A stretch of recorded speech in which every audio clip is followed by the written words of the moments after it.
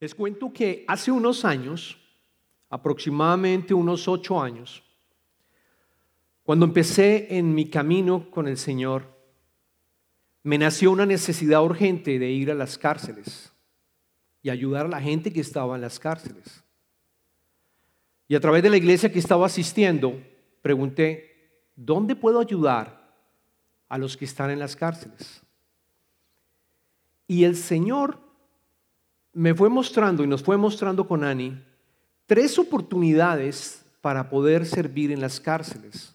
Oportunidades para servir de una manera cristiana, y no solamente cristiana, sino también en poder ayudarlos a recobrar otra vez y volverse a unir a la sociedad. Las organizaciones como Kairos fue una de ellas en donde participamos con fines de semana cristianos. Poderoso. Estuvimos también trabajando en Epiphany, que es para jóvenes que están encarcelados. Y hay otra organización con la cual estuvimos trabajando que se llama, en inglés, Prison Entrepreneurship Program, PEP por sus siglas en inglés, que es un programa para ayudar a los encarcelados aquí en Houston. Todas estas que le mencioné son en Houston, y está en Houston, PEP, y en Dallas, para ayudarles básicamente a poder volver otra vez a la sociedad, con una especie de clases, como una especie de mini MBA, Master Business Administration, para ayudar a todas esas personas a regresar. Y ha sido una de las experiencias más enriquecedoras que yo haya tenido en mi caminar con Jesucristo. Allí encontré y vi el poder de Jesucristo. Les voy a confesar que yo crecía más de lo que ellos tenían o que yo tenía que ofrecerle a través de mi conocimiento. Era más poderoso, era más lo que yo recibía al servir, era mucho más fuerte. Y recuerdo vivamente en la organización PEP, en esta organización que se llama Prison Entrepreneurship Program, que ellos tienen unas casas de transición.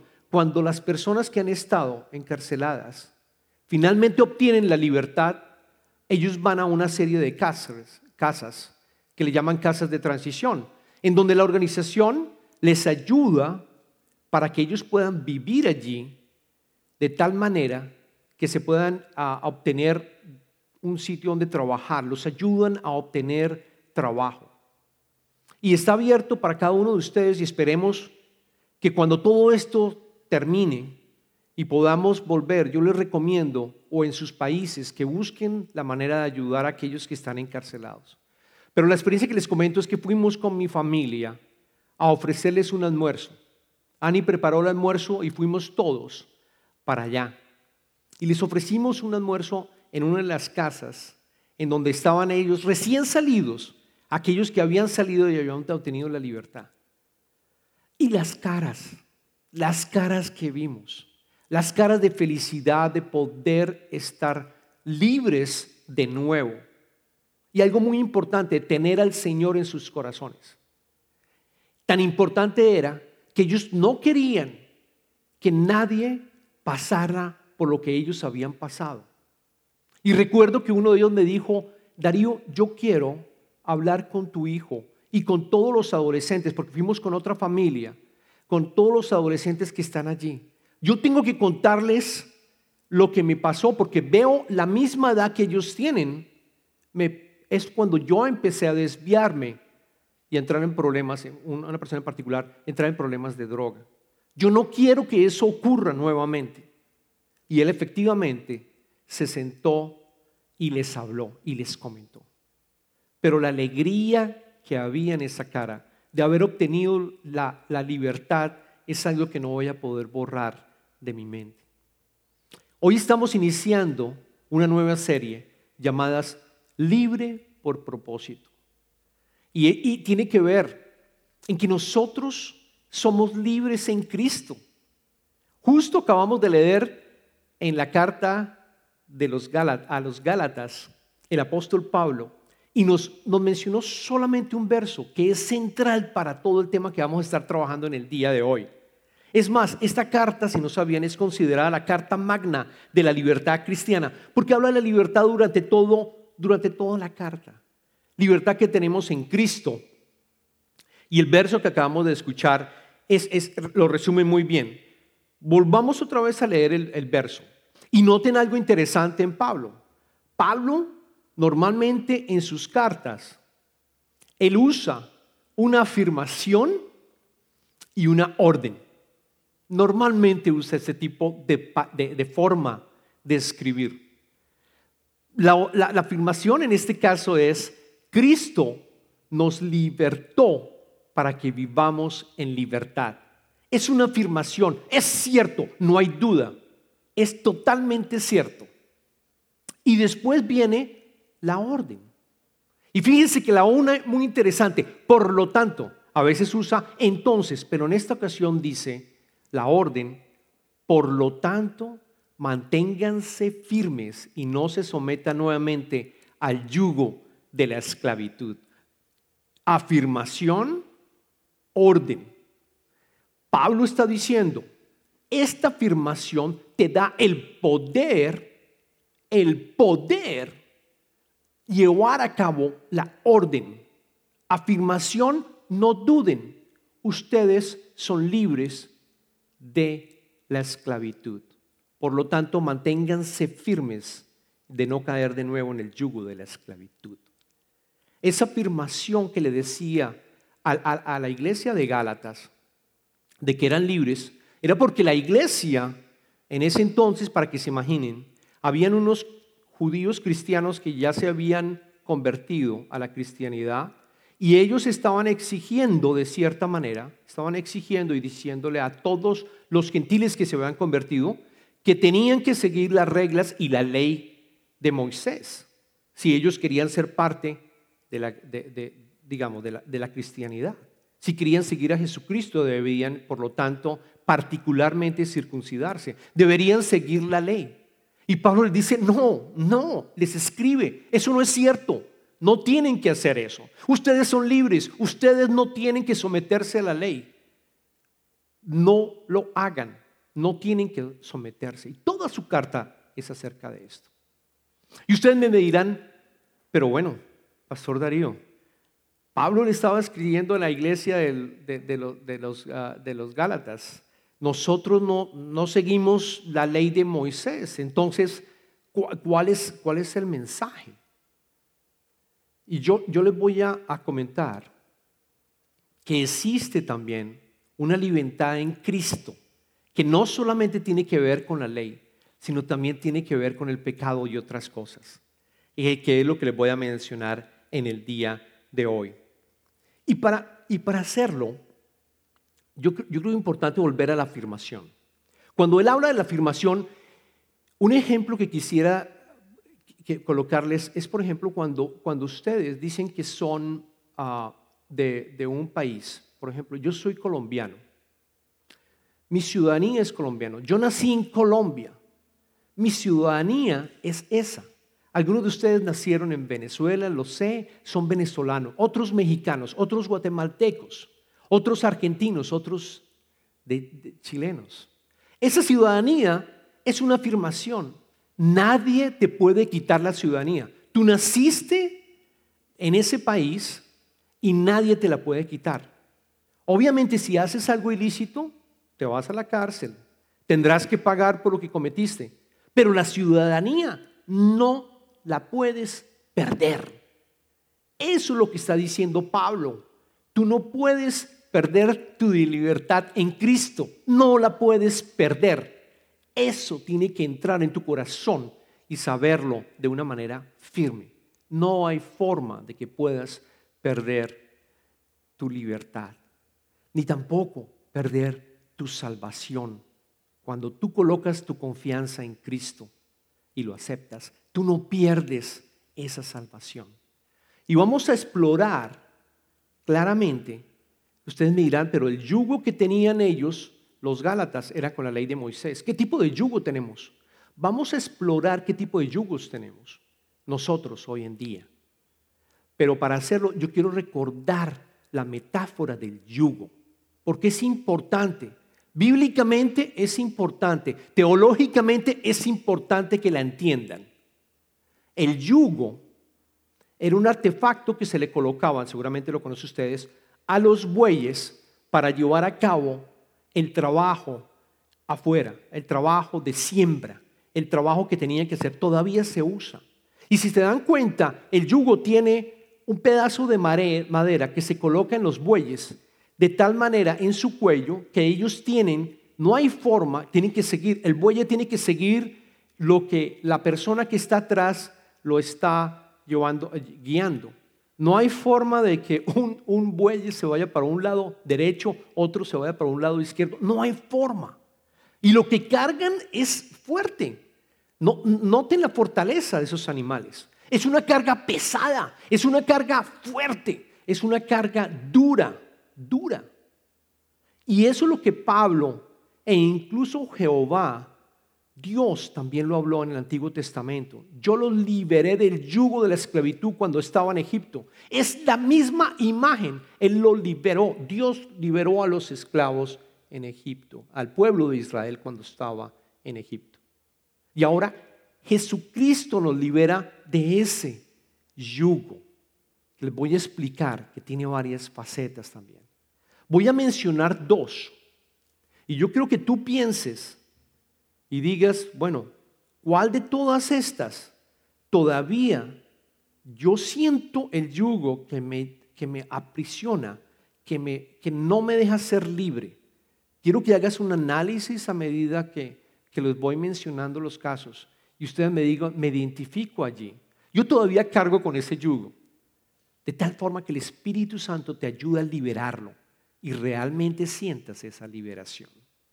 La primera, el primer yugo que ves es ser libres del yugo de cualquier tipo de desempeño religioso. Esto es bien, pero bien importante. Bien importante. Porque los Gálatas, y Pablo les dice, ustedes piensan que con la circuncisión y siguiendo las leyes de Moisés, que eran aproximadamente 613, ustedes van a recibir las bendiciones del Señor. Van a estar acompañados del Señor. Eso es falso. Con Jesucristo no requieres ningún desempeño religioso. Quizás tú pienses, no, es que tengo que hacer mi devocional hoy en la mañana. Tengo que ir al servicio. Tengo que estar sirviendo. Si no lo hago, yo no voy a recibir el agrado de Dios probablemente. O probablemente pienses, voy a perder mi salvación. Falso, absolutamente falso. Eso no es cierto. Eso no es cierto. En Jesucristo hay libertad. No tienes que llevar un desempeño religioso. No porque hagas más y porque de pronto estés sirviendo más o porque de pronto estés orando más y te memorices la Biblia, tú vas a tener un mayor amor por parte de nuestro Señor. No, eso no es cierto. No hay desempeño religioso que tengas que llevar a cabo. Yo les recuerdo lo que dice Jesús en Mateo capítulo 23, versículo del 1 al 4. Miren lo que decía Jesús. Jesús le dijo a la gente y a sus discípulos: los maestros de la ley y los fariseos tienen la responsabilidad de interpretar a Moisés. Así que ustedes deben obedecerlo y hacer todo lo que les digan. Pero no hagan lo que hacen ellos, porque no practican lo que predican. Atan cargas pesadas y las ponen sobre la espalda de los demás, pero ellos mismos no están dispuestos a mover ni un dedo para levantarlas. Nosotros no tenemos que seguir reglas religiosas, llámese la denominación que se llame.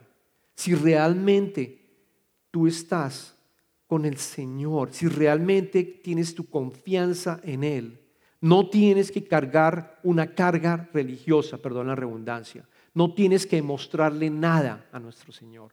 No hay nada. Él lo dio todo. Él lo dio todo en la cruz. Absolutamente todo en la cruz. Él pagó por los pecados tuyos y de cada uno de nosotros para darnos muchas cosas. Empezando para darnos el perdón de los pecados. La posibilidad de que tengas vida eterna. Vida eterna. La oportunidad de que entres en el reino de Dios ahora.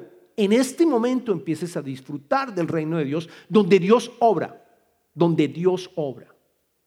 La oportunidad de eliminar cualquier culpabilidad que tú hayas tenido por algún tipo de pecado.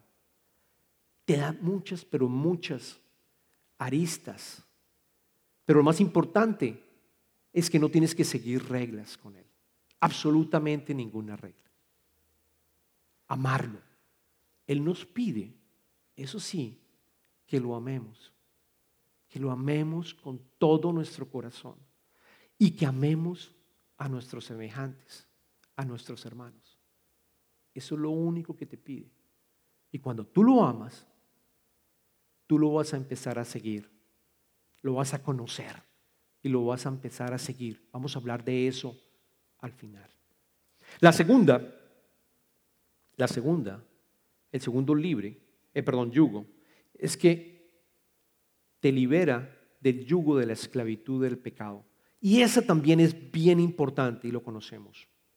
Te libera de cualquiera de las adicciones, la inmoralidad sexual, la mentira, la rabia. Todos los pecados que tú consideres de nuestro, digamos que hemos venido sufriendo desde antes de aceptar a Jesucristo, todo eso queda eliminado porque hay transformación. Adicionalmente, no solo te liberó de esos pecados porque ya no estás en capacidad de hacerlo, vamos a mirar más adelante la transformación, sino también te elimina la culpabilidad que tú tienes por todo lo que quizás has hecho. Te libera de ello también.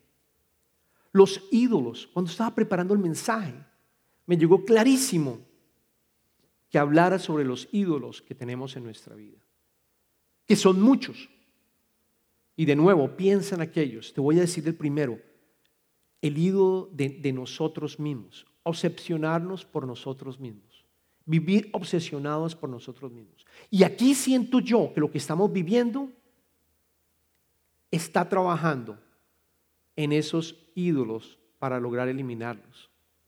El ídolo de pensar en nosotros mismos es algo en el cual estamos acostumbrados y ahora con lo que estamos viviendo, no sé ustedes, pero yo cada vez siento mucho más compasión con los hermanos que están sufriendo en los países en donde no tienen las capacidades que quizás se tienen aquí en Estados Unidos, en donde vemos cómo nos está afectando. El Señor está trabajando y eliminando ese ídolo y diciendo, tú no eres el centro del mundo. Tú no eres el centro del mundo. Ámame y ama a tus hermanos. El otro ídolo es el de la seguridad. También está trabajando.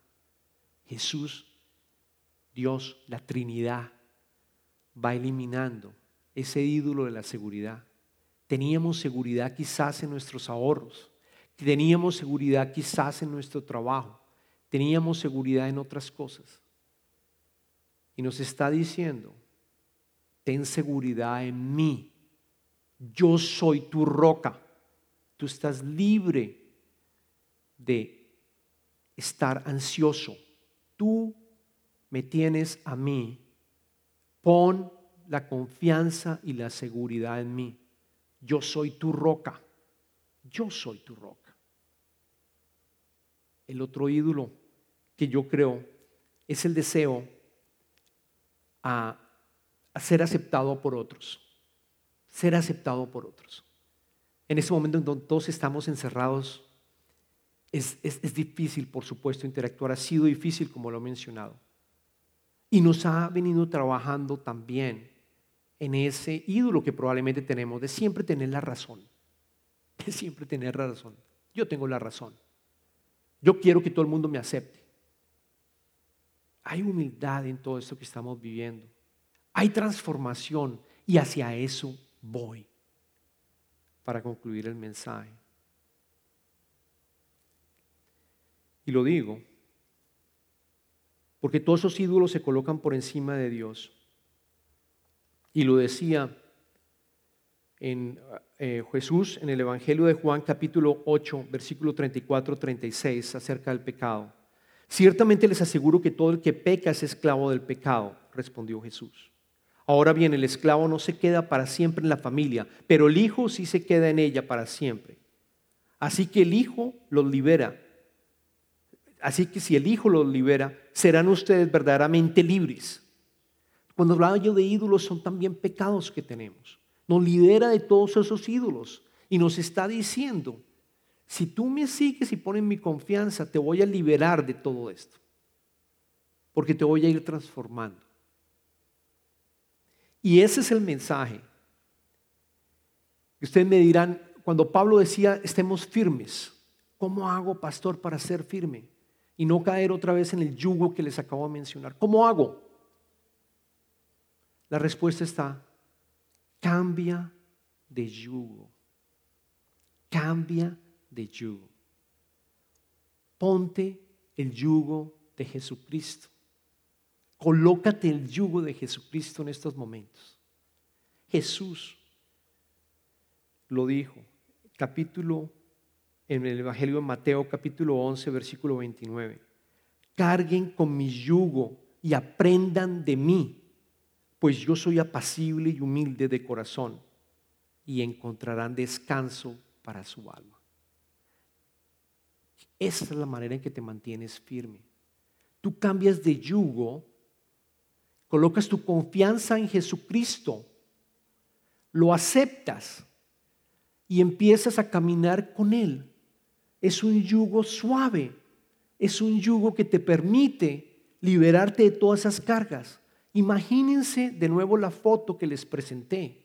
Imagínense ustedes con un yugo en donde está Jesucristo, pero que no es fuerte, que no te va a colocar una carga muy fuerte, que te va enseñando. Y eso se llama discipulado. Discipulado. Tú empiezas a seguir a Jesús.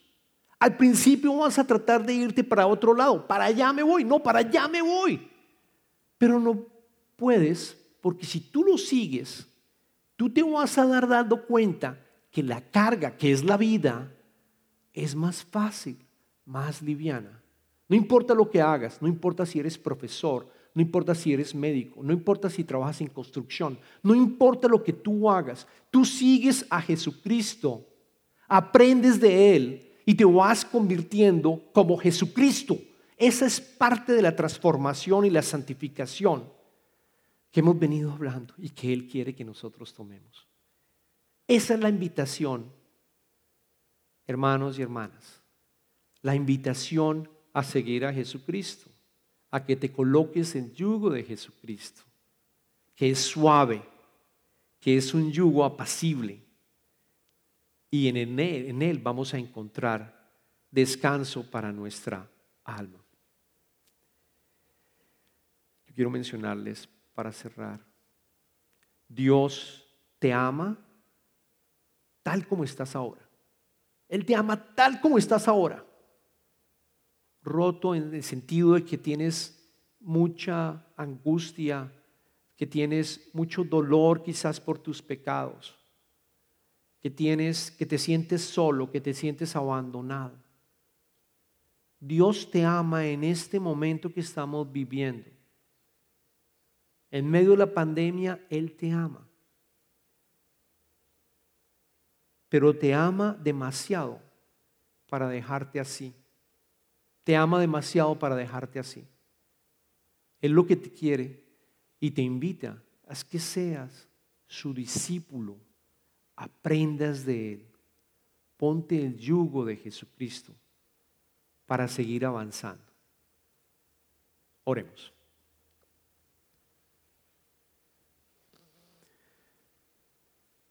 Señor, te damos gracias por tu palabra. Te damos gracias porque nos dijiste que contigo la carga es más fácil. Porque nos dijiste que con tu yugo yo puedo seguirte y evitas que yo me vaya a otro lado lejos de ti. Y yo puedo encontrar transformación en ti, siguiéndote como discípulo tuyo y aprendiendo de ti. Dame el Espíritu Santo, Padre mío, para que ese proceso de transformación continúe. Ayúdame a que esto pueda llevarse a cabo, Señor Jesús. Hemos orado.